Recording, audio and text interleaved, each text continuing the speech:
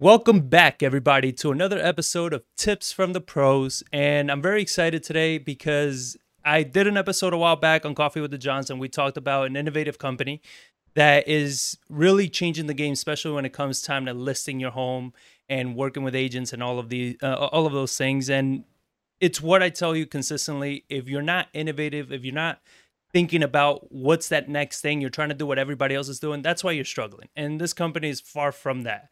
And I'm very excited. He reached out, the owner reached out, and as soon as he did, I took opportunity to get him on the show because I just thought it was an amazing time to really pick his brain about this. So I'm very excited to introduce Mr. Grant Clayton, the CEO and founder of 1% Lists. So, Mr. Grant, welcome to the show. Hey, thank you for having me. So, thank you for being on. Like I said before, I'm very excited to have you on. I have a bunch of questions, a lot of curiosity because what you're doing is really cool. Read a lot about your company, and I'm very excited. I'm very excited to see you succeed in this business, succeed in this industry, and see how far you guys take your company. Um, so with that being said, I like starting all the episodes same thing. So give me that kind of 2 minute origin story of yourself. Kind of talk about you, everything, anything you want to share. Sure. Well, I'm a second generation real estate professional. My dad was a commercial real estate developer.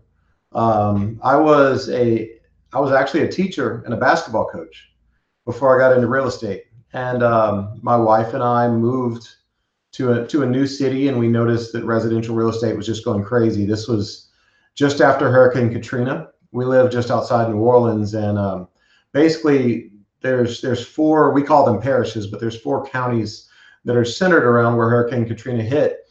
And the northwesternmost parish was largely spared by Hurricane Katrina. And so there was just a huge residential boom up there. And that was still going on when we moved up there. And so we decided to become residential realtors.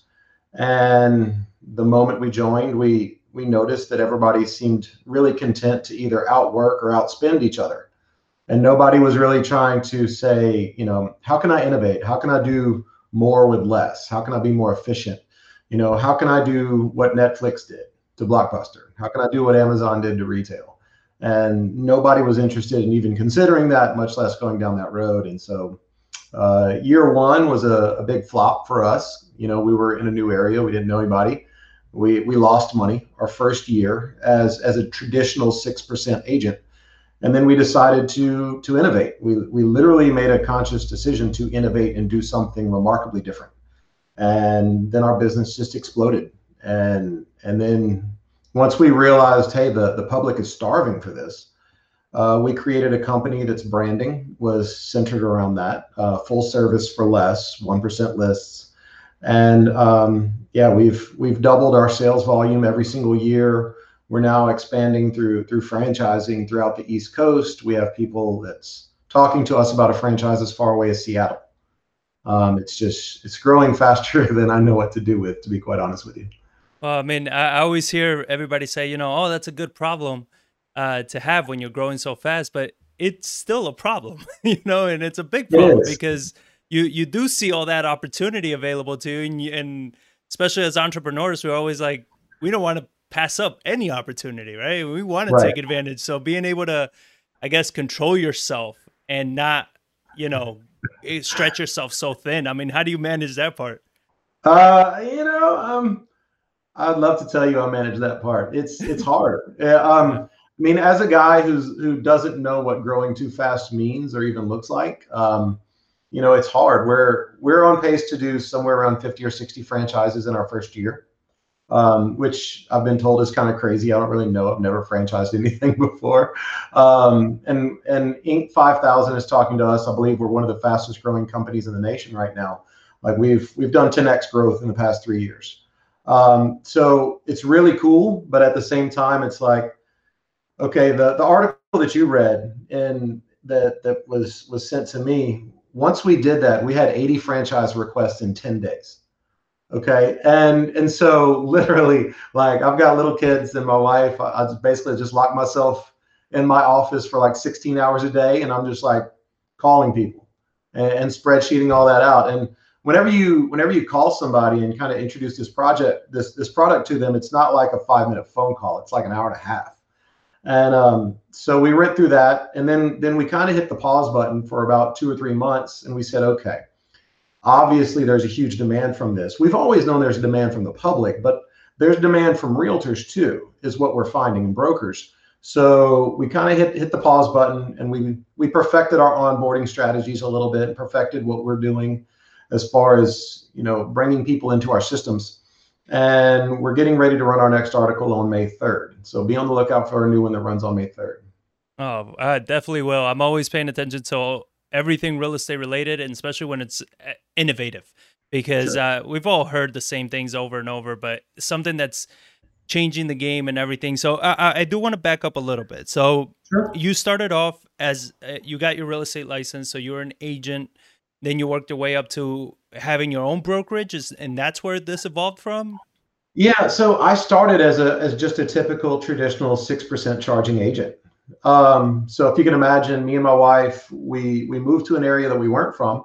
We joined this big company with like 300 agents, and basically our training consisted of, welcome to this company. We charge 6%. It's what we do.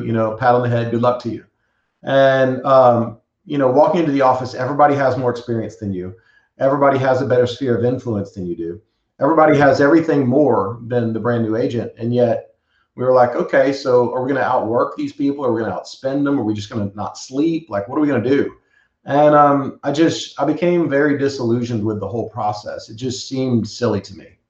And it's probably just the way my mind works. I always look at it and I'm like, man, that doesn't make sense. Why are you doing it that way? Why not do it this better way? And so, yeah, year one, we did everything from handing out trick or treat bags to knocking on doors, and you name it, we did it. And none of it worked until we started focusing on offering better value to our customers. And the moment we started doing that, two things happened. Our business exploded, and that broker basically made it clear that we weren't welcome to do that there. And so we moved on to a brokerage that gave us a better commission split and complete control to do whatever we wanted to do. And Mm. then we just exploded. We went from doing 2 deals our first year to like 25 or 30 our second year. Wow. Wow. And then from there, so you went to that one. And then when did you decide to, you say, okay, when did this idea hit you of starting your company? And I mean, I guess a little backstory. What is 1% List? What is this? What do you offer? What's so unique about this company? Sure. So basically, if you can imagine, um, there's several real estate disruptors right now. Okay, and there's the lower cost. There's the better split people that are just offering phenomenal commission splits and going totally virtual, so that they can offer just amazing commission splits to agents. But all their agents are still basically charging the same thing. Then on the other side, there's the value-based people. Okay, so that's Redfin and people like us. The issue with a lot of those companies is that most of those companies that are disrupting from a value standpoint, they're perceived as very anti-agent. Like, they are not pro real estate agent at all. They turn agents into employees. And in my mind, if you want to figure out whether you're talking to a good salesperson, ask them if they want a salary. If they say yes, they're probably not very good. If they say no, I absolutely do not want a salary, you can't afford me, then they're probably going to be rock stars, or at least they think they are, which is step one to becoming one. And so for us, what we sought to do was recreate a real estate company that's designed, number one, to provide better value to our sellers, but number two, to be agent focused. And so, believe it or not, our agent retention is almost 100%. We've had 3 agents leave over 6 years, almost 6 years. And our agents are actually more profitable than other traditional agents. And most agents, that blows their brains right out of their head when you say, hang on, you charge less money, but you're more profitable. It's true. They can't wrap their brain around it, but it is the truth. So when you say more profitable, like, do you know like by how much, or what is the average that an agent Sure. on 1% List is making? Sure. My average agent makes about 25 to 30% less per deal than their counterparts. But compared to the number one brokerage in my area, my average agent did almost 5 times the amount of deals. So basically, every time they make X, we make 30% less than X 3 or 4 or 5 times. But the Right. most important thing is we're doing that with a better value proposition, which means you don't have to make 1,000 phone calls to find that one person that's not going to hang up on you. Okay, Hmm. literally, when I call and say, hey, would you like to hire a full service agent for only 1%? If you're a for sale by owner, you're like, oh, okay, that sounds remarkably nice. As opposed to everybody else saying, hey, you should pay me 6%. You should pay me 6%. It's literally like we trained a guy who had never been in sales before, never been an agent before. We trained him how to use this script. If you could hire a full service local agent for 1%, would you like help? And he finished in the top 70 of all agents in Greater Baton Rouge in his very first year. Yeah. Never been in sales before, never been in Yeah. anything before. Just, hey, like, if I could do this for only this, would you like help? Yeah, man, that's awesome. So now, when you're saying 1% versus 6%, but the seller's still they're still the buyer's agent fee, right? If Correct. they're 3%, or I mean, here I don't. Where are you? Where are you located? I'm located, well, we're all over now, but we Hmm. originated just outside New Orleans. And the reason we say 1% is really there's two different commissions that's paid in every transaction. There's what you're paying to a listing agent, and then there's what you're offering to, it's either a co-broke or a co-op agent or a buyer's agent, depending on which market you're in, they call it something different. And so we typically charge 1%. Okay, now look, are there times where we charge slightly more because it's a really low end property? Yes. Are there times where we charge less because it's super high end and it's repeat client? Sure. I mean, I've listed houses for free before All just right. because, you know, it's a military family or it's somebody that's disabled or it's something like that where it's like, look, you know what, I'm just going to pay it forward on this one. But we're always offering the buyer's agent, you know, whatever's quote unquote normal. Now, there's not a normal, but there's like an accepted commission in every market, and we don't typically discount beyond that. Yeah, I mean, right now I was gonna say in San Antonio, where our buyers agents are getting, they used to get 3%, now they're getting 2.5 maybe, because it's just, I mean, buyers are everywhere, and Sure. they're just salivating at the chance to buy a deal. So it's Right. really, as long as the deal's on the MLS or anywhere on the market, I mean, the buyers Right. do most of the work anyway. Right now, between online and Zillow and everything. So one thing that I did like that I want to kind of loop back to is I use this actually as even a title of the difference between being a Netflix investor and a Blockbuster investor. And I love that you use the same analogy because I agree. I mean, I that story always fascinated me because, Blockbuster had all of the ability to stay in business and be what Netflix is. Yet they chose not to do it, right? Because they Yes. just did not want to innovate. They did not want to change. Sounds very familiar, doesn't it? Exactly. That's exactly it. Yeah. Literally. So I've got our top producer this year. I'll give her a quick plug. Her name is Stacia Lamole. Okay. So Stacia, she was a partner at a brokerage. So she didn't have a split. What if she made $100? She kept $100. She joined us and she immediately had a split. Mhm. She proceeded to double her income within 9 months of joining us, despite the fact that she now had a split. Then she bought a franchise. And so now she's in year 2 of owning her franchise. And she's going to double her income again, okay, this year. And she just bought Destin in Florida. And so it's one of those things where she came on. The first thing she did was she wanted to fight with me about what her split was going to be. And I was like, why are you fighting with me over splits? You know, because I tell agents all the time, it's like, look, you could go to a company like all these other companies, they're all doing the same thing, charging the same thing. It's all the same. So all they can offer you is a better split. I can literally throw gasoline on the fire that is your career. I can prove to you that I can do that. I can show you where I can do that. Stop arguing with me over splits and start worrying about how much money you make at the end of the year. But it's so hard for agents to do. Agents get so obsessed with valuing themselves by what they charge per commission, like per deal. And I tell them, why don't you focus on how much work you have to do to make how much money you made? That is how you should value yourself. Okay. But that is so foreign to them, like, doesn't make sense at all. Well, I mean, and to that point, one of the things that I see consistently, I see a lot with investors because I tell every investor you should have your license because it just opens Mhm. up so many more doors for you Yes. to, to do just volume. And as the market changes, I mean, the opportunities are insane. And one of the things I always see from investors is that they're always looking for that bargain brokerage, right? What is that cheap brokerage? What is that cheap or that cheap split that I can do? The less split, the flat fees and all that. And I'm just like, you're valuing the wrong things, Yes. because that becomes irrelevant when you actually are doing volume. What you should Yes. value is the company, the morals, the systems, the network, whatever that brokerage offers is Hmm. what should be more valuable, not the split. The split should be the last thing. It's like, cherry on the top, but the bulk needs to be the whole cake, right? Not the Yes. freaking cherry.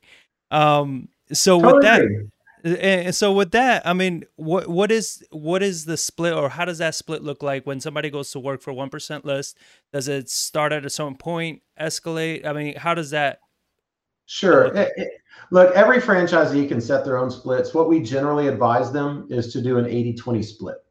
That's 80% going to the agent, 15% going to the broker, and 5% paid out in a royalty to the home office.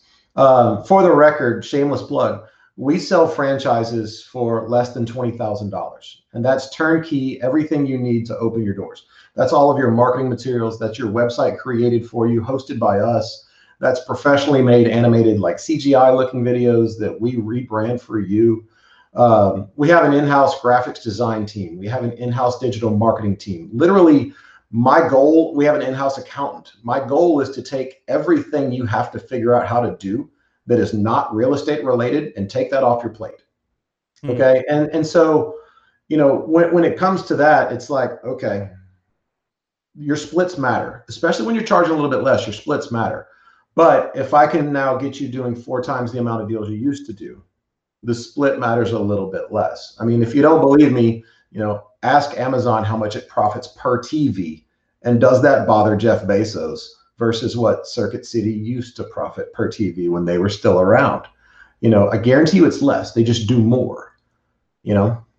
Yeah, and I think that's, especially as we keep going, you start valuing volume versus, such niche. When you're in that niche space, you are more, I think, vulnerable to the market, more vulnerable to any shifts that happen. But when you focus more on the volume, now you have a lot more diversity, a lot more options. So a question that I have for you is, how are you? I've seen a lot of low fee brokerages pop up and fade out, right? What makes 1% list different than all these other so-called low fee brokerages that are coming out? Number one, we're full service. Hmm. Um, so we handle every aspect of your transaction from the moment we meet you until the moment you close. And so I think I call this the Starbucks effect. I'll use this analogy on you.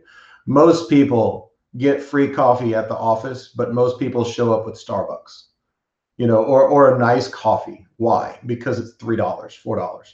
And for $3 or $4, I would just assume have a really good coffee. Okay. But in my opinion, 6% it's like a $15, $20 coffee.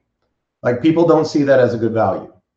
Okay. And so from that standpoint, there's two different things that are being weighed there. And there's what's your price versus what is your quality. And the combination of those things equals to your value. Okay.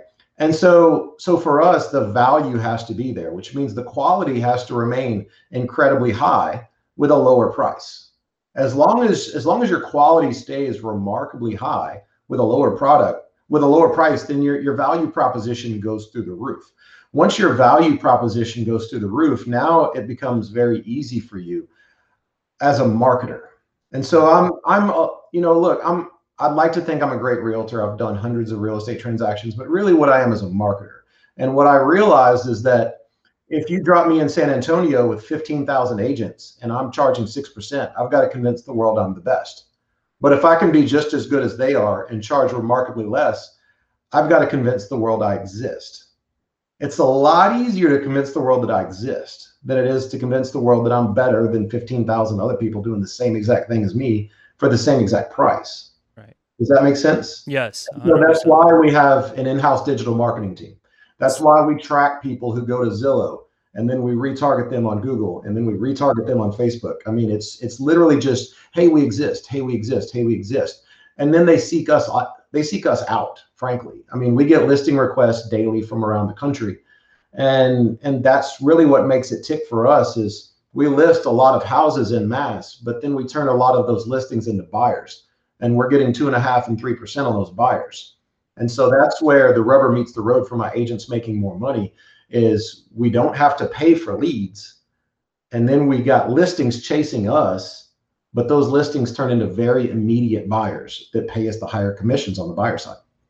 So so kind of taking what you just said, did you see then the value of an agent that's just that value has been declining more and more because of technology, because of resources, because of all this, where you're just, and even sellers are starting to see that it's like, paying you 3% for what? Is that kind of where you were going, or was it more of like, no, they're still valuable. I just rather charge less so I can get bigger slice of the market. I'm not trying to devalue the agent at all. I'm trying to get the agent to be valued based off of what they're there for. Okay, like you should value an agent based off of how well they can structure deals, how smart they are, and how well they can negotiate on your behalf. Okay, that should be what a realtor is valued for. Because frankly, between a sign in the yard and internet marketing, according to the National Association of Realtors, that's 98% of all marketing. Okay, the remaining 2% is print media and open houses. So basically, if you study NAR, okay, open houses are completely pointless. Print media is completely pointless. And part of our listing presentation, ironically, is like, look, if you don't believe me, look at your spouse right now with a straight face and say, honey, we have to find a place to live today. Please drive around and look for balloons with a magazine in your lap. And they're like, oh my God, I don't do that. I'm like, no, you don't. But some of them will say, but hey, I've been to an open house. I'm like, oh yeah, where'd you see it? Oh, I saw it on Facebook. And then I went to Zillow and I looked at the house and then I decided to go to the open house. I was like, okay, so you saw it online and then you went online and saw it again. And then you decided to go. It's realtors are not valued for what we should be valued now just because so much has changed. And I have people tell me, oh, this won't work in a buyer's market. Okay. Only problem is the last buyer's market was in 2007 when no one had a smartphone. Nobody knew what an app was. Zillow basically didn't exist. Realtor.com didn't exist. And so people weren't migrating online in mass to look at houses. There was studies done by NAR. One of them is called Real Estate in the Digital Age. The silent generation, that's people born prior to World War II. If they're still alive, 77% of them search online for homes. I mean, think about that. Right. That's nuts. Baby boomers, it's 97%. Millennials, it's like 99.8%. Shop online for homes. We shouldn't be valued for putting, for open houses and print media and crap that doesn't work. We should be valued for our brains. I always tell people, if an agent comes up to you and says, I'm the most hardworking person you've ever met, run, just run away. Because we shouldn't be. Like, if you think you're a super hard worker, like go watch somebody roof a house in August, right. Like in Texas, that's a hard worker. I used to bale hay when I lived in East Texas. That's really hard work. I have yet to work really hard as a realtor. Don't value me for that. Value me for my brain, for my market knowledge. And right. So that's how realtors should be valued. And frankly, it's my opinion. No, and I completely agree. And you made an excellent point before where you say, you feel that you're a better marketer than you are an agent. But I think that everybody needs to be. I don't think that it doesn't matter what you do and where you are. If you cannot market yourself consistently, you're just going to struggle no matter what business you're in, right? Because right. One thing I always tell investors when they're struggling for deals, I tell them, like, if people don't know you exist, how do you expect them to work with you? How do you expect them to hire you, to partner with you, to bring you deals? People don't know you exist. So with all that being said, are you, more than anything, more than the 1% list or anything, I think the niche that you're trying to carve out is the online marketing space of this, right? Where you guys are just that brand that no matter what happens, somebody goes online and you come up always consistently. Is that kind of the target that you're going for? Yes. Statistically, sorry, I've got dogs in the background. Statistically, a fraction of 1% of all traffic is people searching for how to sell their house. And those people are typically searching how to do for sale by owner, or they're searching, where the best deal is, from a discount broker standpoint. So almost all search traffic is buyers. So if you think about the sales process, if you decided, you wanted to move, what are you going to do? You're going to start searching where you want to live. And then you're going to start nailing that down more and more until you decide, oh, I want to live in this neighborhood. I want to live in this area. Okay. So of all those people that are shopping, that are buyers, almost 70% of them are sellers. And so what we do is we want to make sure somewhere along the lines, while you're in the buying process, you discover us and realize that you can hire a full service agent for almost half price. Okay. It's about 45% off. So you can hire a full service agent, pay both agents, professional photography included, everything included, for about 45% off. And if I can put that message in front of all the buyers, so almost 70% of them need to sell, which means if they call me to sell and I walk through the door, okay, and they're like, man, I just hired you because you were cheaper, but dude, I love Grant. Grant's really smart. Grant sold a bunch of houses last year. Grant's got a great haircut, much like the guy from Prime Homes. Yep. I mean, bro, I like Grant. I want to send Grant all of my friends and family. Now, all of a sudden, the referral pipeline starts.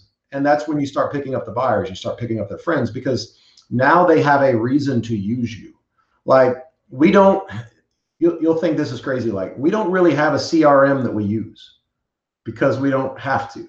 Like most agents, they send out the most gangster pumpkin pie recipe like ever for Thanksgiving, or dude, check out my football schedule.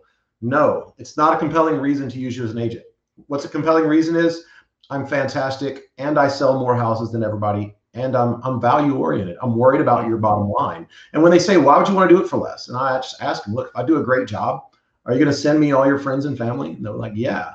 So, okay. So I don't have to carve out 95% of my workday trying to find a deal, because those deals are going to be sent to me organically. That's a good reason to charge less. Yeah, I 100% agree. And I think it's a very scary way for a lot of people to look at it that way, right? Because you are at that point, you're talking about, yes, I rather still charge full amount, because what if that doesn't happen? What if all that referrals don't happen? And they live in this land of fear of what ifs, of all this, where it's like, then you just never move out. And I mean, I feel like that's always like Blockbuster to me. Exactly. That's where I see is that where people like yourself, that you thrive, is that entrepreneurs, what we do is we take massive risk on all those what ifs, right? We pretty much do bet it all on those what ifs. And it's just, but what if it doesn't work? I'll figure it out, right? Oh. But that fear just keeps them in that rut where now you're getting priced out and you're getting put out of business.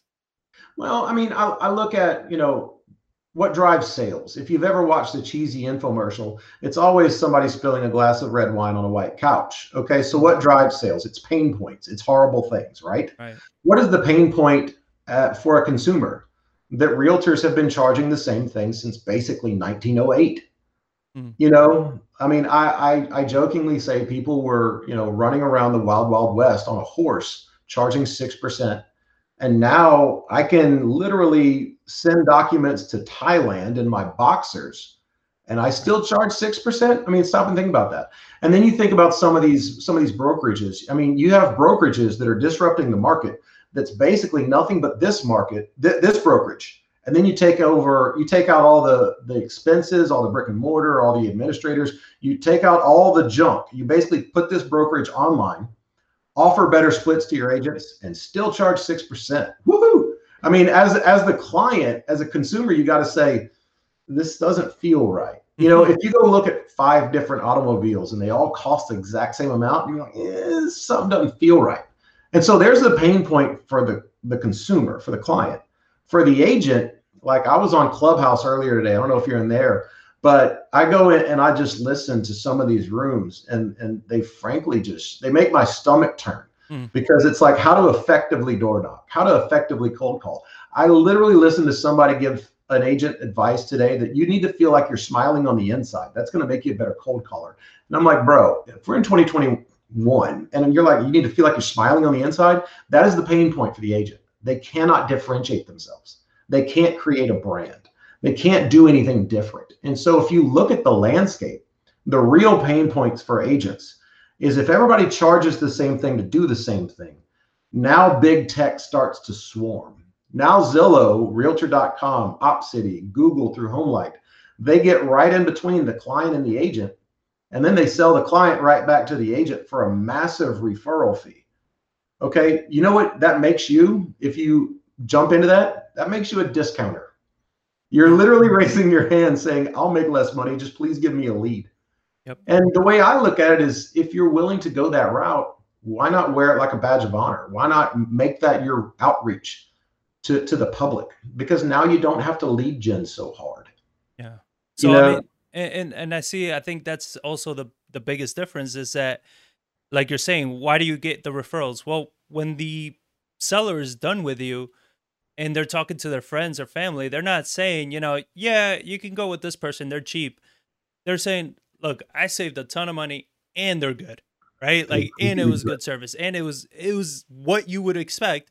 Plus, I saved a bunch of money. So Correct. the review, the referral becomes that much better versus just saying, yeah, they're cheap. It's like, well, what does that mean for somebody? Right. I mean, my next door neighbor right now, he's looking to sell his house, and he knows I'm in real estate and everything. He approached me and he told me he had some agents that came to him and they said, oh, they said this, that, this, that. And I'm like, okay. I'm like, well, yeah, I mean, he's right. Yeah. He's like, yeah, but I want to go with you. I'm like, well, I mean, I don't mind, but they're right too. And yeah, but I trust you. Like, I want to go with you. Mm-hmm. Like, he didn't care what I would charge. He didn't care anything.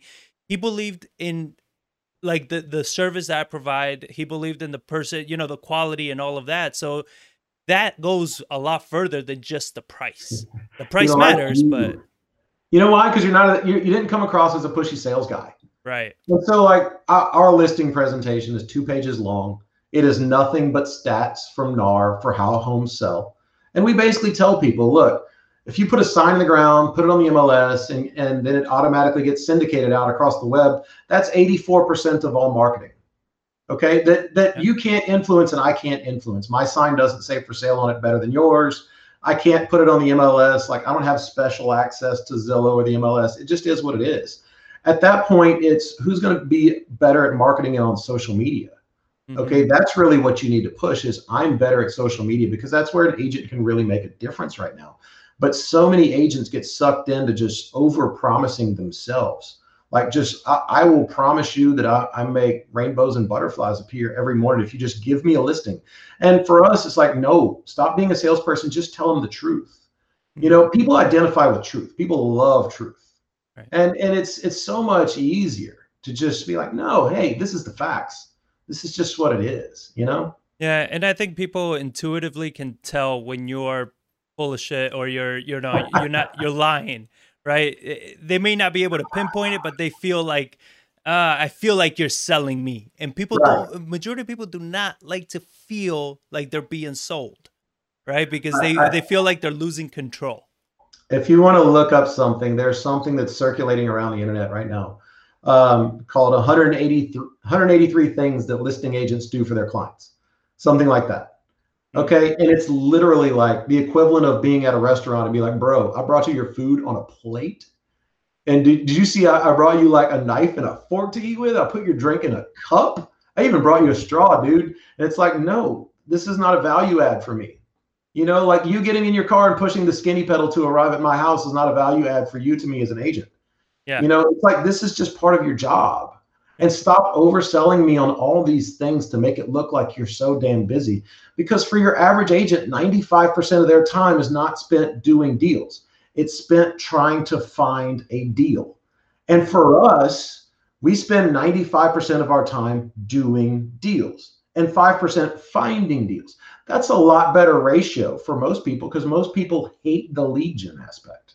They just hate it. And also that's where your profit comes in, where why your agents can I can see why your agents make so much more profit on this, because now instead of spending all that time marketing and everything that makes them no money, they spend the time actually doing the thing that makes them money, which is listing the properties, doing the properties. So now Right. you are spending so much more time doing that. And I think it's genius. I think it's an excellent idea because I've tried to help people with marketing, especially when they're starting off as investors or starting off on their own and they want to do marketing. And I mean, online, social media, and all that, it is difficult. It's not easy in the sense Right. that if you don't know anything about it, I mean, you go create a Facebook ad, and I mean, with all the restrictions nowadays and all the things, like you got to really learn that process. If and I always hear all the time where I hear investors, they like, oh yeah, I'm gonna start doing SEO. Like, okay, sure you are. Good luck with that one. Right. Because I mean, what was it, 2020 or 2019? I think it was. Google had already updated its algorithm like 3,200 times in 1 year. Mhm. I'm like, you're gonna keep up with all that? With Better your, luck. they don't, they don't understand. They see it, but they don't understand. And what I'm seeing is that what you're doing is you're nailing down the marketing side of it. Right. So how is it that you came into a partnership? So I saw that you partner with One Click SEO. Yes. Or are you partnering with them, or is that your company? Like, what's the deal there? So, well, it's weird. So, whenever I was doing my post licensing, there's 45 hours of post licensing that's required in Louisiana. Whenever I was doing that, one of my instructors was a guy named Dean Cassiopo, and he was the head of technology for one of the biggest companies here in the Gulf South. And basically, what happened was he started freelancing right about the time I created this company. He left his job, and I met with him, and he's like, dude, this is going to be awesome. Let's do this together. So we started doing search engine optimization. Like, we did local search engine optimization. Then we started doing national search engine optimization. It's basically the Field of Dreams approach. It's like, well, nobody searches online for discount real estate brokers. Like, at the time, everything on page one for discount real estate broker searches was literally news articles. And now it's us, and it's Clever, and it's all these other companies. And so basically I partnered with him from day one, just to have an amazing digital presence. Okay. And so whereas your typical brokerage, they start and then they go buy an office. Hmm. With me, I started and I literally ran it out of my master closet. And we poured every penny into digital marketing, SEO, Google pay-per-click, all that kind of stuff, just driving brand awareness. Hmm. And for 5 going on 6 years, that's what we focused on, is digital marketing, digital marketing, digital marketing, like literally just hammering that.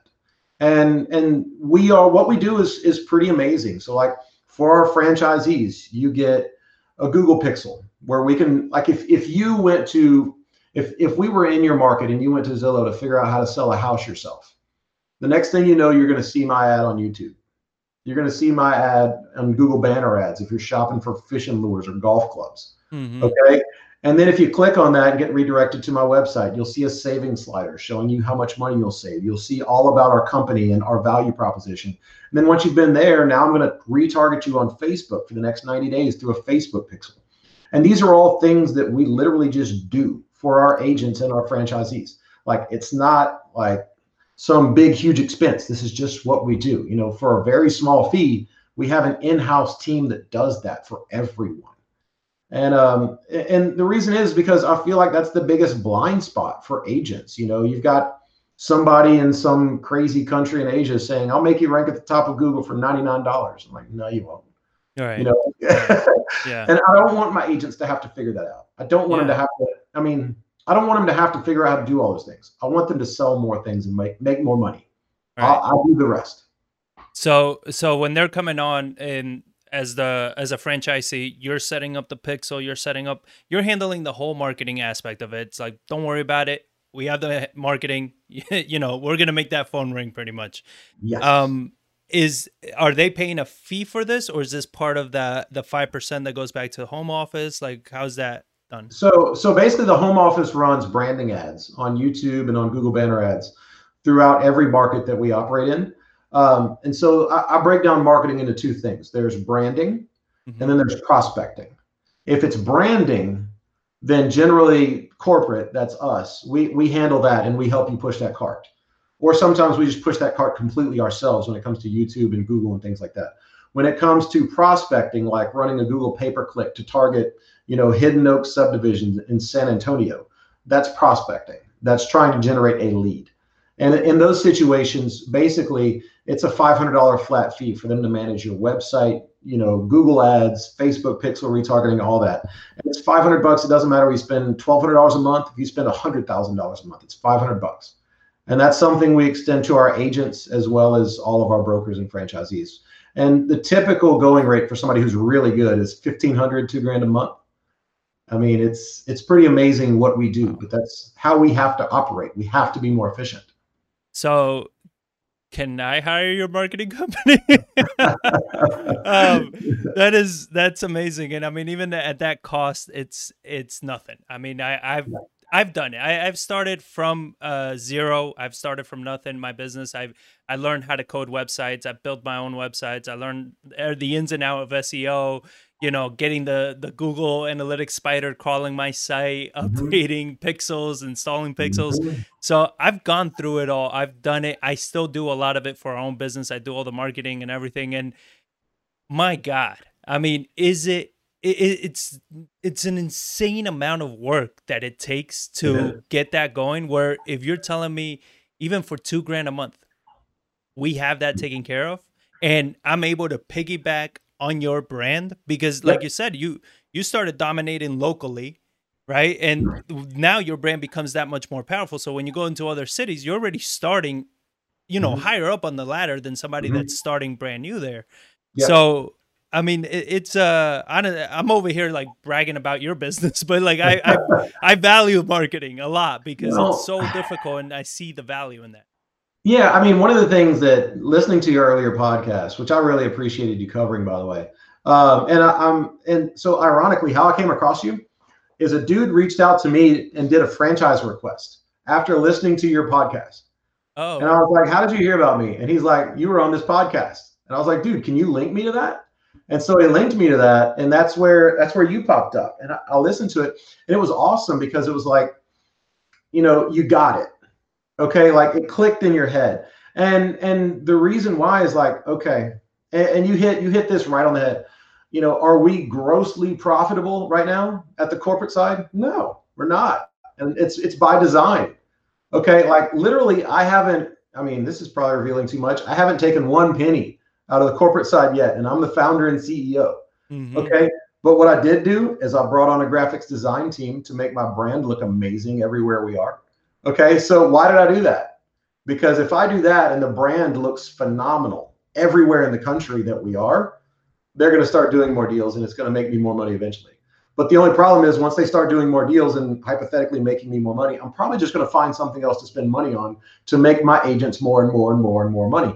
And it's the age-old question of, if you had $1 million to spend on marketing and you knew you were only going to make $1 million back, would you spend it? Yeah, all day. I mean, if I could get 800 of it back, I'd probably spend it, just because it tells the world what we do. But it's no different. And I'm not saying we're as big as they are, but it's no different than Tesla, Amazon, Uber, all these other companies. They didn't start making a profit for a decade, but it's because they were building something. Well, and also I think you hit it right there where you're saying, if you were to spend $1 million and you were going to make $1 million, would you do it? And I think that's where you and I look at it different, because it's what we look at is it's not what it generates instantly, is what it generates over the long term, right? Because now that $1 million, this doesn't stop. It's like, yeah, I got $1 million back today, but that $1 million, it keeps going and it keeps going, because now that brand awareness, that reach keeps stretching out, keeps expanding, keeps going further. So like you said, I don't care if I get 800 back. I agree. I'm the same way. I'm just like, I don't care if I get any of it back, because over the long term, the exposure I get from that is going to be insane. It keeps my company running for decades, right? Just spending that money. So, I mean, it's just, I think that's the issue though. That's the issue why it's so hard for people to succeed as brokers, as agents, as investors. They don't understand marketing. They want to be always prospecting for the now and never building a brand, anything that's going to always keep prospecting moving forward, right? Sure. But all right, let's go a little bit further down the rabbit hole with that. Yeah. Okay. So for your average agent, what is the brand? It's the agent. Mm-hmm. Like nobody ever says, I listed my house with Top Best Realty. Nope. I listed my house with Jane Smith. Who's Jane Smith with? I don't know. They might be with Top Best Realty. I really don't know. I like Jane Smith. Okay. But the problem is that the agent is the brand. Okay. So when the agent is the brand, number one, that creates two problems for an agent. Number one, you have to somehow create a brand that separates yourself, despite the fact that you do the same thing virtually and charge the same money. Okay. But then the next problem is, what happens when Jane Smith wants to take a break? Well, the brand dies. The reason is because Jane Smith is the brand. Whereas with us, you don't have to be the brand. You'd be shocked at how many franchisees have reached out to me and they said, look, I'm not going to lie. One of the reasons why I'm super pumped about owning this franchise is because I don't have to be the one pushing the cart anymore. I can literally stop. Okay. And so for my top producing agents, like I've had 3 agents leave in almost 6 years. And of those 3, pretty much all of them couldn't get out of their own way when it came to branding. Like they came over and they're like, oh no, I have to build this persona for myself and I have to become the brand. It's like, no, let the brand be the brand. Let your value proposition be the brand and let it complement you. Let you have your smiling face with your cell phone number beside the value proposition. And then go conquer the world with that value proposition. And that starts the snowball rolling down the hill of referrals, you know, but then you can stop. You know, you can literally you can stop, send the business elsewhere, do whatever, because they're not just coming to you because of the pumpkin pie recipe. They're coming to you because of what you do and your value proposition. Yeah, I actually had somebody reach out to me a few months ago, and it was under false pretenses. He got me. And once we sit down, we're talking business. He starts pitching me these like gift card, not gift cards, but like kind of these greeting cards, physical greeting cards. And he had his binder and his thing and his. I'm like, oh, dude, you're so. I was like, you're so out of your timeline, man. I was like, I appreciate it, man. But no, man, no. Right. The amount of money I got to spend on that, I'll get so much more reach and value anywhere online, right? And I can deliver the same kind of sentiment online than sending this. I understand, like, oh yeah, it's cool receiving a card, but what does anybody do? Oh, that's nice. Garbage. Like, the hell do I want a card for? You know, it's funny. I agree with you because I've always been a techie. But my top producer, do you know what she does? Yeah. So she does postcards. Well, now look, she does digital marketing. Yeah. And in general, I don't think postcards work. Okay. But she sends out a postcard. She lives in this huge neighborhood. And she's literally by herself probably going to do 100 real estate transactions this year. Okay. No team, no ISA, just her. She's in the top 25 of all the greater New Orleans agents right now. What she does is, and now we've added the digital marketing aspect to her, but every 3 months, like every quarter, she'll send out something saying, I sold 16 homes in the neighborhood in the first quarter and I saved my clients 120 grand. Okay. And then the next quarter, same thing. And the next quarter, the same thing. And the next quarter, the same thing. And she'll top it off at the end of the year saying, I saved my clients $900,000 this year in commissions. And I sell more homes faster than anybody in these areas. And literally, when I tell you, she listed 4 houses yesterday. Okay, like literally 4. Wow.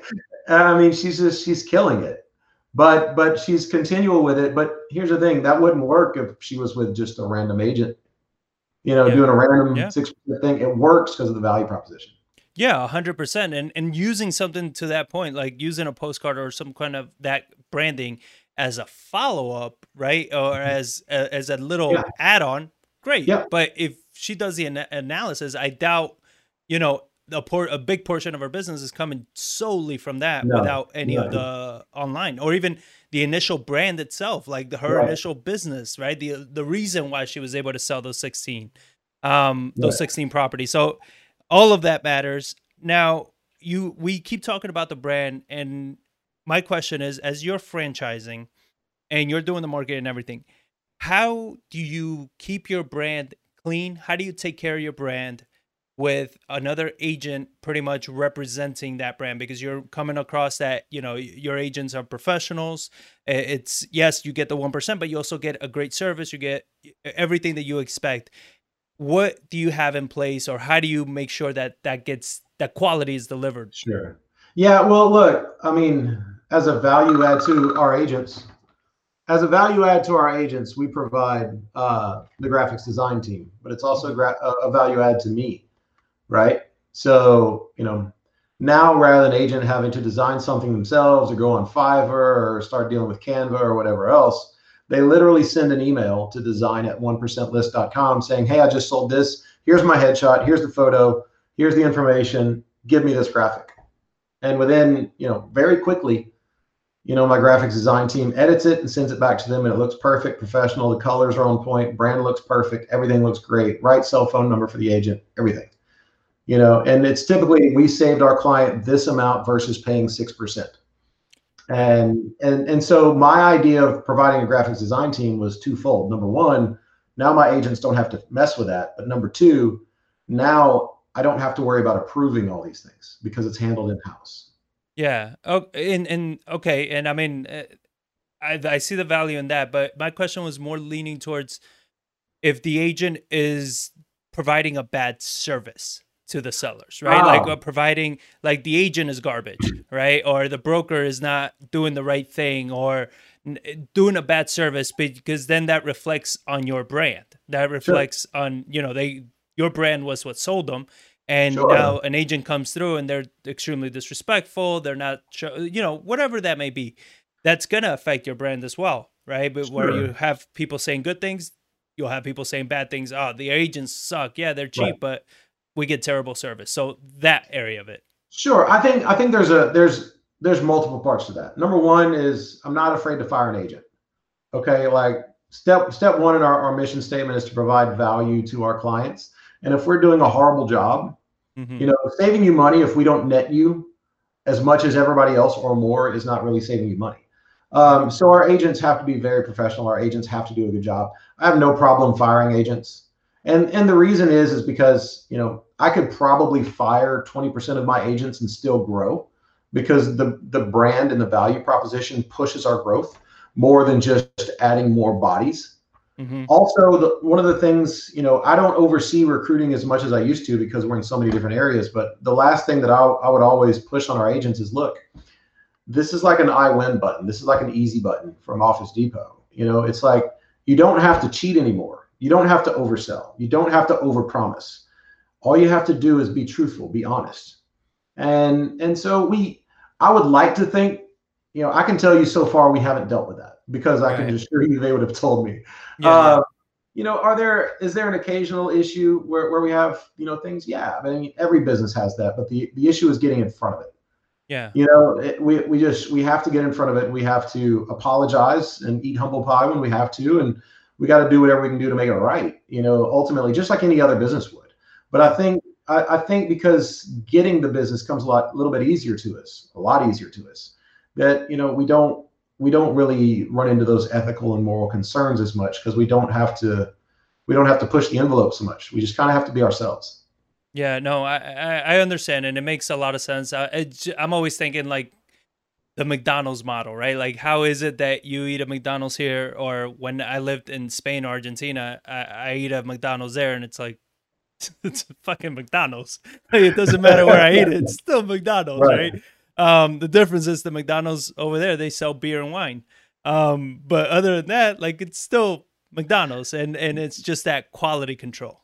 Yeah, yeah, and it's hard because, like, all right, so we brought in somebody. I won't name who it was, but one of the first things we do is we create a Google My Business for you with 40 citations from Yelp and Ylopo and all these, like every other place you can imagine we get a citation from, just to say, hey Google, we exist and we're right here. Well, one of the things that we do is, the terms we use are discount real estate broker and things like that. But the reason is not because the way we like it to sound. It's just because that's what people search for. Like if you go to our website, you'll see sell my home cheap. Okay, I didn't choose those words. The public chose those words because that's what they search on Google when they're looking for somebody to provide them better value for selling their homes. Right. And so we had a franchisee create their own Google My Business. And, prior to us being able to do it, and we're like, why'd you do that? And they're like, well, discount real estate broker sounds so cheap to me. And I was like, oh, okay, great. I was like, how about we start a sushi restaurant, but instead of calling it sushi, we're going to call it fish rolled in salad product. And then anybody who searches fish rolled in salad product will come across us straight away. But if you don't, we just don't exist to you. Yeah. And she just, she started laughing, and I was like, it's not about what we like. It's about the consumer. It's just about the consumer. Get ahead of your consumer, and now you're going to have solved some problems.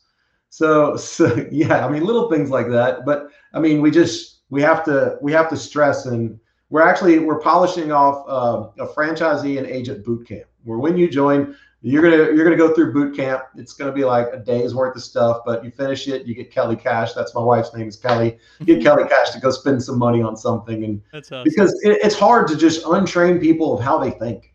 Yes, it really is.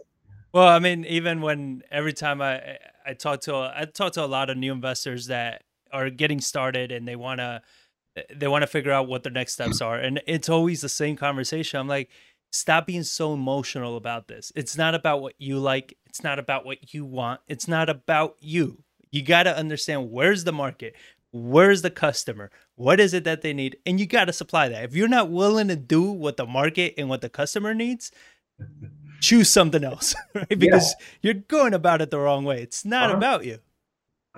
Completely. So you got to figure out how to get out of your own way a little bit. Oh, 100%. So I wanted to ask too, why did you decide to go the franchise route versus expanding yourself, where you are, you have home base and then you get other brokers under you and you just expand yourself? Why go the franchise route? I think people do better when they feel like they own something. And I think if you could boil up my real estate career in one phrase, it's been this: the more I focus on everybody else's happiness and their bottom line, the more money I seem to make. And it started with my clients. Okay.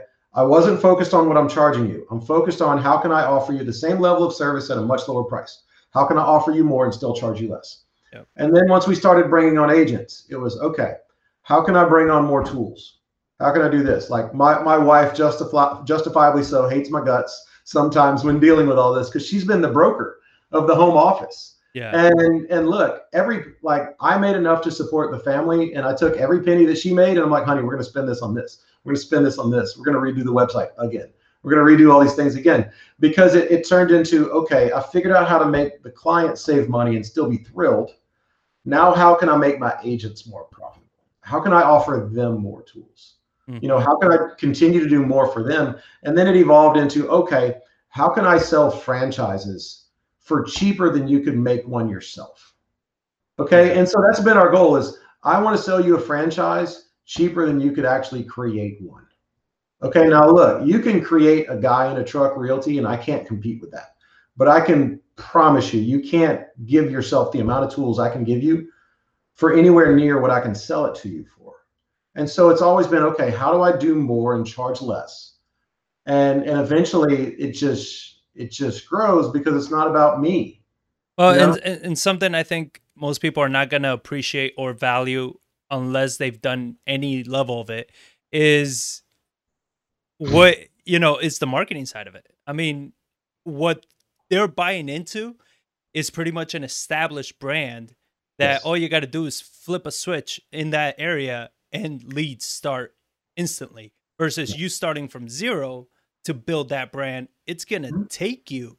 I mean, going back to what you said, that you started doing the SEO and doing all that, like how long did it take you from when you started doing SEO and marketing until you were saying, oh, okay, now we're really rocking and rolling? I mean, it depends on the area. The local stuff started to take place within 2 years. Nationally, yeah. I mean, we generally rank #1 nationally for anybody who's searching 1% commission or any derivative of that. and we're on page one for all discount real estate brokers. This is organically. We don't pay for that. You know, it takes time. It's an investment, just like anything else. Most people don't realize Zillow is not really a real estate website. They are an SEO company. Yep. You know, if you build an island in the middle of the Gulf of Mexico and put a house on it and call it something, Zillow will rank #1 for it the next day for houses for sale in that area. That's why they are valuable. It's not because they have listings on there. It's because they rank #1 across the country. And so it's hard. One of our goals is to rank #1 nationally for all discount real estate broker terms, and also be able to search our website nationally for any house across the country. And once we achieve that, we're going to generate a ridiculous amount of leads, which you probably won't be shocked by. We give them away to our franchisees. I literally give away listings every single week right now to random agents throughout the country. I've got one girl in South Arizona in the Phoenix area that I've given her 3 listings. Right. And I was like, who's generated more listings so far this year? You in your market or me in your market? And she's like, ironically, you in my market. And I was like, okay, well, I'm just outside New Orleans. Maybe you should think about getting your broker's license. And she's like, yeah, I'm going to work on that. And I was like, okay, good. Wow. I mean, it's just, and right now recently Zillow came out where they started charging for you to be able to list your rentals, right? Mm-hmm. And everybody started like flipping out about this. Oh, this is bullshit, blah, blah, blah. And I was like, they are literally, you're paying $10 or $15 a week or some shit to be a #1 everywhere, right? Like, I mean, you're paying for that marketing that puts you at the top instantly. Anybody that looks for anything online hits Zillow first. What you're not valuing the right things. You're valuing, going back to what we talked about when agents are looking for that commission split, and that you're valuing the cherry and not the whole cake. The value brings you. And realtors blow my mind. It's like, okay, you have no stake in this game. But if I told you right now, you could own, well, there's a couple of things, but if you could own a 1% list franchise and you could buy one Zillow lead for $400, or you could direct 400 people to your website and then retarget them on Facebook with your value proposition, which one's better for you long term? Yeah. Right. One of them is literally handing you a fish that's 80% of the time is rotten or already eaten. Okay. Literally that's how bad Zillow leads can be. And for us, it's like, no, we're providing you the ability to fish for yourself and giving you, I mean, it's just, it blows my mind how agents, they'll spend 10 grand a month on Zillow leads and they'll think that's genius. Well, but yeah, you offer them something better and they're like, oh, hell no. Why do I want to do that? I know my worth. Hang on, let me write this check to Zillow. Exactly. And then that's the problem too, is that now you are, you're susceptible to Zillow. If they change anything, if anything happens, they decide they're monopolizing your lead flow. Where now it's like, if Zillow does anything because you own no part of it, you have no stake in it, they can do whatever the hell they want. They change anything, you go out of business now because you've been accustomed to being fed fish versus knowing how to go out there and get it yourself. So, correct. I mean, I completely agree. Now, my next question for you is, how does somebody is able to pretty much get a franchise with you guys? How do they proceed that? Is there certain states that you're only in? Are you going everywhere? Like, how does somebody approach you? Yeah, we're able to do business in almost all 50 states now.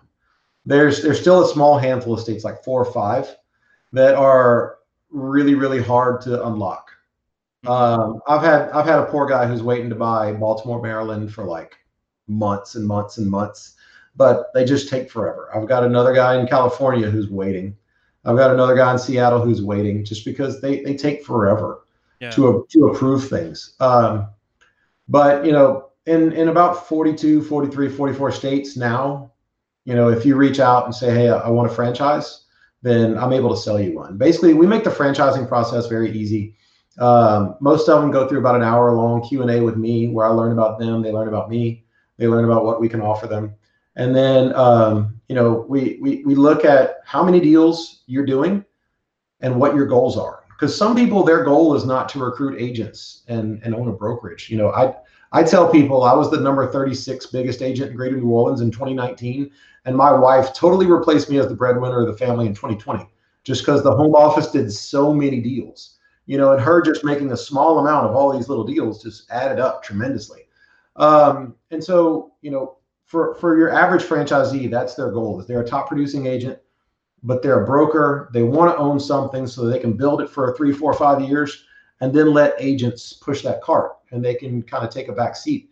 And so we just look and see, okay, how big is your market? How big do you want to own? And what does that look like? Like, I had somebody who tried to buy Broward, Miami, and Palm counties yesterday. And I was like, that's awesome. That's 6,000 deals a year. Wow. Based off of our algorithms and what we can accomplish, that's about 6,000 deals in a year. And, I was like, I'll high five you and come hang out on your yacht if you pull that off.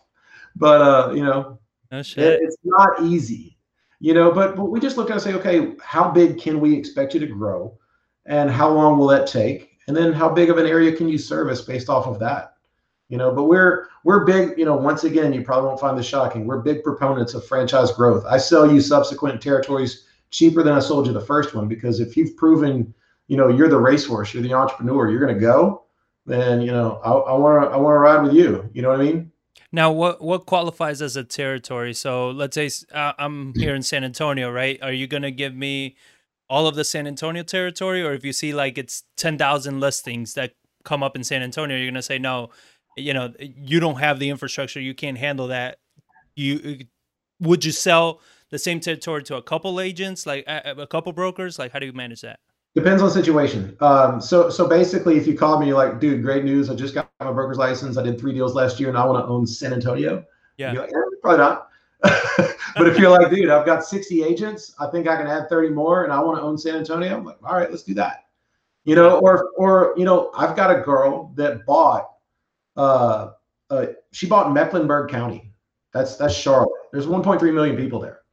But pardon my French, she's an ambitious little shit. And every time she called me, her eyes got bigger, and it turned into the point where she's like, no, I want to own North Carolina at some point. Like, how do I do that? And so somebody like that, like, that's the people I love. Like, give me the amazing entrepreneur that's like, you know what, I'm going to kill it. I just got to figure out, what direction I'm going to go to kill it, but I know I'm going to kill it. That's what I'm going to do. I'm not going to accept anything less. I'll take those people all day long. I would much rather have a conversation about somebody who just wants to take over the world and they got to figure out how, and I got to figure out how to support that. That's much easier than me saying, I want to own my own little thing and do my own little stuff. Right. No, I'm all for that. I'm that kind of person. I always say that I've been successful because I was too dumb to know any better. Because it's just, you just do it. You don't Right. think through, I'm willing to do whatever needs to get done to get it done. Now, so somebody could just, let's say, because there's a lot of San Antonio agents that I know are hurting. So if they approach you and they say, hey, I'm a broker, right? I've done X amount. I want to tap into this. I want to get a franchise here in San Antonio. You give them like a certain amount of leads that only come out. Like, how do you manage that section? Like, to have multiple, Sure. perhaps brokers for 1% list in the same city? Like, is that what you do? No. So basically what we do is, like, if you owned one, I can't, like, let's say you owned one here and then there was another one here. Like, I've actually got a family member who lives in New Braunfels. And so if you got somebody in New Braunfels and their best friend lives in San Antonio, I can't tell them they can't list their best friend's house. But what I can tell them is, if that's somebody else's franchise territory, you can't buy billboards there. You can't do massive digital marketing there. You can't be running postcard games over in somebody else's territory. Can you list a house there? Sure. Can you work with a buyer there? Sure. But, I've got to protect their backyard. Okay. Right. Where we draw the line is, like, let's say a for sale by owner pops up and it's in somebody else's franchise territory. Okay. You can use the sniper rifle approach to talk to that one person, but you can't go out and mass market to that area. It's not cool.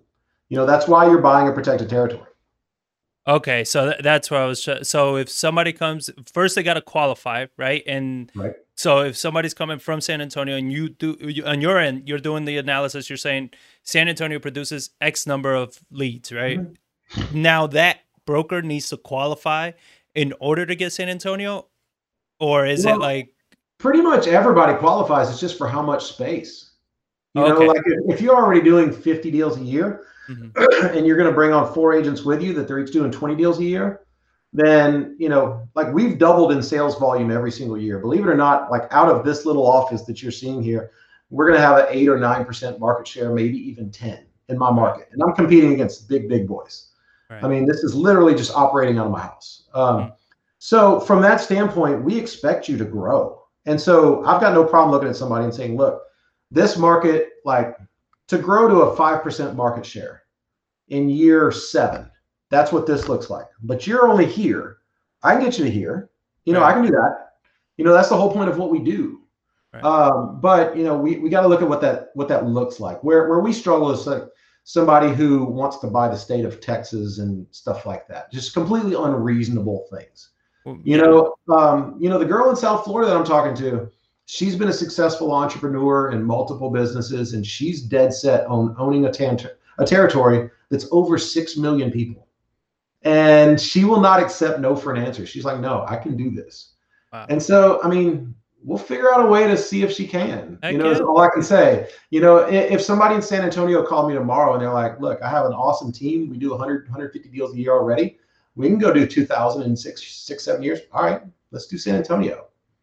Let's do that. Let's do Austin too, and Dallas and Houston. Let's For do the whole sure. damn thing. Well, there you have it, that guys. I mean, sounds like fun to me, if you're hungry, definitely reach out. Now the market shifts, becomes that buyer's market. Mhm. Do you switch to 1% buyer commission? Like, what does your business look like as far as that goes? Where now there's not enough buyers, there's a ton of sellers. Like, or does the model stay the same? Like, what do you see it for your business as a transition for that? Well, as of right now, everybody can afford to pay 6%. Nobody wants to. Mm. Everybody's got tons of equity right now. Like a lot of people say, oh my God, is this 2008 again? Well, everybody's got tons of equity, so I don't really see that. And we don't have a supply. Um, so if prices start dropping and houses sit on the market, are you going to be like, man, my home value is plummeting. I need to spend more money on commission? Probably not. Right. I think that once that time comes, what's going to happen is we're going to have a situation in which people now need us. Right now they don't need us. I mean, right now you can make the argument that nobody needs an agent right now. You can make that argument, other than the fact you might not get top dollar if you don't hire an agent. But I think once the market begins to slow, people are going to need us. I can tell you this: the only way we're going to be negatively impacted is if the buyer's market comes around and everybody starts going back to open houses and picking up magazines to shop. Because the last time we had a buyer's market, like none of this was Yeah. here. Apps weren't here. Like I guarantee you, I mean, if somebody has an 85-year-old grandma out there and she's thinking about moving, I guarantee you she's on a Zillow app or Yeah. she's on a Realtor.com app on her iPad. Now, look, that font might be gigantic, but she's Hmm. on it. Yeah. And Yeah. she's not driving around looking for balloons and looking for open house signs and picking up a Yeah. magazine. She's just not. So those days are gone. And so once that's gone, now we all become commoditized to some degree. Yeah. We all become completely commoditized from a marketing standpoint. Now we start being valued for what we should be valued for, which is, our brains, how well Mm. we know our market, how well we can structure deals. You don't value your CPA on the ability to fill out a spreadsheet. You value them based off their ability to know the tax code and save you money or do things like that. That's how a realtor should be valued. It shouldn't be that we're valued at 6% for putting something on the MLS and holding an open house. Yeah, and I think to your point, going back to pretty much the whole topic is, your marketing, your market share on everything is what's going to keep you in business no matter what the cycle is, because you guys have created a brand, you've created a following, you've created all this where it's like, well, yeah, you still go to them. right? That's the brokerage you want to work with. So, Well, let me ask you this question. So, whenever we ran that first Inman article that you read, I had a Redfin broker from Alaska reach out. mhm. And this was one of the craziest things, biggest ego trip of my life. He called me and he was like, dude, I'm in Anchorage. I'm in a snowstorm right now. I was like, okay, cool. And he's like, I want to know about your franchises. And I started to introduce myself. He's like, dude, I know who you are. And I was like, how? And he's like, because you're beating our ass in Louisiana. And I was like, really? And he's like, yeah. And I was like, how do you think I'm doing that? And he's like, I don't know.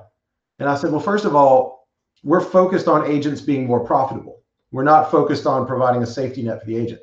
The moment you give an agent a safety net, you give them a glass ceiling. So we don't do that. We're focused on agents doing more deals to make tons of profit. But I was like, beyond that, when I say Redfin, what does it say to you? And he's like, I don't know. I was like, well, I asked my stepdad, and he thinks it means we're going fishing. Okay. But I was like, here's the thing. If your branding isn't good, okay, and I'm not saying theirs isn't good. It's cool. It's catchy, but it doesn't say what you are. Right. Okay. And so Redfin doesn't mean anything. You have to spend a ton of money to tell the story. If you were driving through a neighborhood and you saw a sign that said 1% lists, and then you saw our tagline under that, full service for less. What do I charge? This. How do I do my work? You do it this way. Okay. Problem solved. Like my guy, the first franchise we opened outside of our area in Florida, he's like, dude, an amazing thing happened. I've been a realtor for 27 years and nobody's ever called me and said, dude, I saw your sign. Is this what you do? Would you please come list my house? And I was like, yeah, isn't it awesome? And he's like, dude, it's great. Yeah. You're like, this doesn't happen. And so many agents, you know, they let that ego get in the way. It's like, oh, well, I'm Jane Smith and I have a great idea and it's going to be called Jane Smith Properties. It's like, no. Yeah. No. Yeah. And I mean, exactly that. Like if it's taking you too long to explain what you do, what the value is, you already lose 90% of the people. Like if right. And you get people that, oh, it's a flat fee to this point, and then it's a flat fee plus this, and then we have these tiers and all this stuff. Like, how about you just charge 1% and do a phenomenal job? Like, how about you just do that? Such a simple concept. You've definitely executed it very well. So what is next for 1% List? What do you guys have in the pipeline? What's next? Oh man, we're probably 300 or 400 franchises, maybe more. Wow. That's the goal. I mean, we've had numerous investor groups reach out to us. I can't name names, but we've had numerous investor groups reach out and say, "Hey, I want to get involved. I want to get involved." It's like people whose names you know. Yeah. But it's like, I haven't been given the right deal yet. Right. But for me, it's like, I mean, I want to show agents that there's a better way to be more profitable and make people appreciate you and value you better. Yeah. Okay. And we're going to do that across the country. I mean, and we're now getting our feet under us to where we've got the marketing dollars to throw at it. And so, yeah, we've sold so far, we've got 20 franchises open already. And we've only been doing this since late last year. We've got 20 franchises open and we've got about 10 or 12 more in the pipeline. And that's just with inbound leads. That's just people reaching out to me and saying, hey, I want one. With the exception of that Inman article. And so we're gonna go from spending $0 a month on marketing to probably 15 or 20 a month here very soon. Wow. And yeah, we're gonna roll out a lot really fast.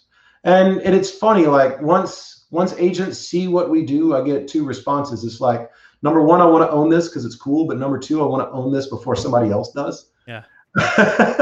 And once agents realize, okay, you can be more profitable doing this way, and it's kind of easier.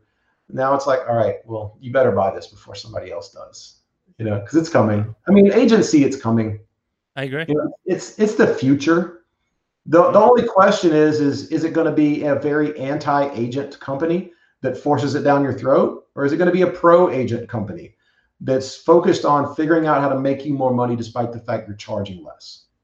And I think, you said it earlier where your focus is, how can I bring my agents more value? How can I bring them more deals? How can they make more money? I mean, just that, I think, is the mission that is going to take you to succeed, where your agents, as they come on, they're going to feel that love. They're going to feel that it's not another brokerage that's gimme, gimme, gimme. It's a brokerage that's like, here, here, here, here. We want you to explode, because the more they grow, the better they do. Right. That's that translates directly to you guys. Right. And so we keep it simple. Like agents ask me, it's like, okay, what's your office fee? We don't have one. What about your desk fee? We don't have one. What about a monthly fee? We don't have one. Well, what about a minimum, commission split? No, we don't have that either. And then I get the franchisees saying, well, do I have a marketing match? No. Do I have a minimum fee every month? No. You don't have any minimums. That's just insurance. Okay. The way I look at it is that's insurance against me not doing my job. If I do my job well, you're going to explode. If you do your job well, you're going to explode. We're going to do that together. And so I don't want the insurance policy of having to charge you fees. I want to if you don't make anything, I don't want you to pay me anything. Okay? It's pretty simple. As a franchisor, if you don't sell a damn thing, you're not going to pay me a damn thing. But by God, you're going to sell a lot of things. And the simplicity, man. I love the simplicity, and I think that's where you guys are. I mean, in so many areas that you guys are unique, but that's by far one of the biggest areas because it's so simple to understand for the seller. It's so simple to understand for the agent. So it's not that difficult to sell. That's why you can scale. That's why it sells itself pretty much.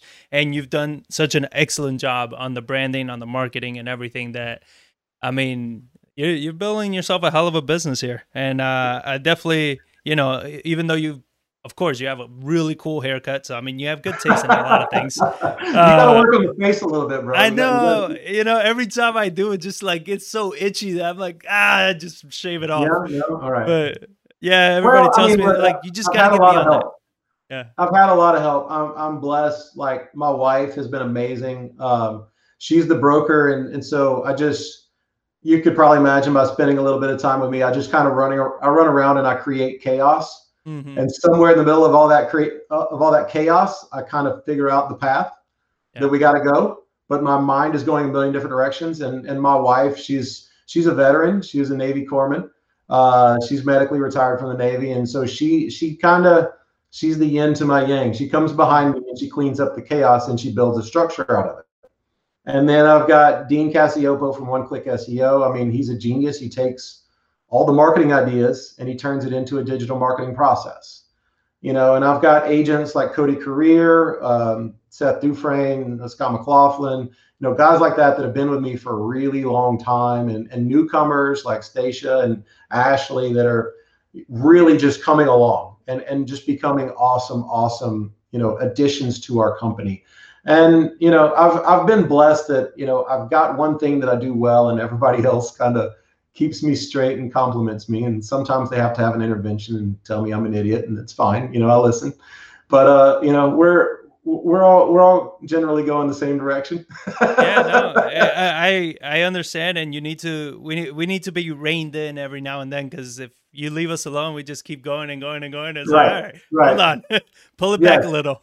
Yes, we go well beyond left field sometimes, but that's okay. I mean, it's what makes us, right? It's why you're even here. You need that at first, because you need that kind of crazy out of the box, let's change the world kind of mentality, and then shit happens. So my last question to you, I like getting everybody's feedback on this, is what are your most favorite books that you feel like these books changed my life? Or if you read books, I hope. I'm not gonna lie, I'm not a huge reader. Okay. I mean, I kind of stopped reading things like that when I stopped reading when I was a kid. I was always into fiction, fantasy stuff. Like, I grew up reading Lord of the Rings books and all those sorts of books. One thing that I did read, which is I'm a big golf fanatic. There's a tiny book that if you ever want to, do you ever play golf? Have you ever gotten into golf? Yes. All right. So there's a book called Paper Tiger, and it's about this guy who basically tried to walk on at Notre Dame and he failed miserably. And for like his 30th birthday, his wife sent him to Florida so that he could go from being like a guy who shoots 90 to try to make it on the PGA Tour. And in 1 year, he came pretty damn close. Literally in 1 year. But he had a vision and he had a goal and he was driven.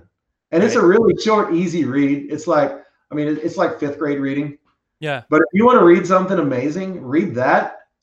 And and just things like that are amazing to me. One thing that is on my plate to read at some point is a book called The Go Giver.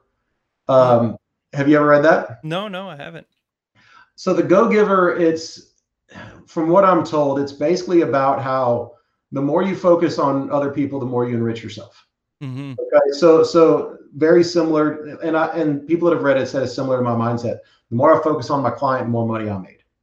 You know, the more I focused on saving them money and just doing a better job for them, the more money I seem to make. And then the more time I spent focusing on the agent and then the franchisee, the more money I seemed to make because it wasn't my focus. I was just focused on giving as much value to those people as possible, and somehow it all came back to me. And I guess I'm a Christian, and I'm a big believer in the universe. I believe you just go around doing the right things for the right reasons all the time, and somehow amazing things just seem to happen to you.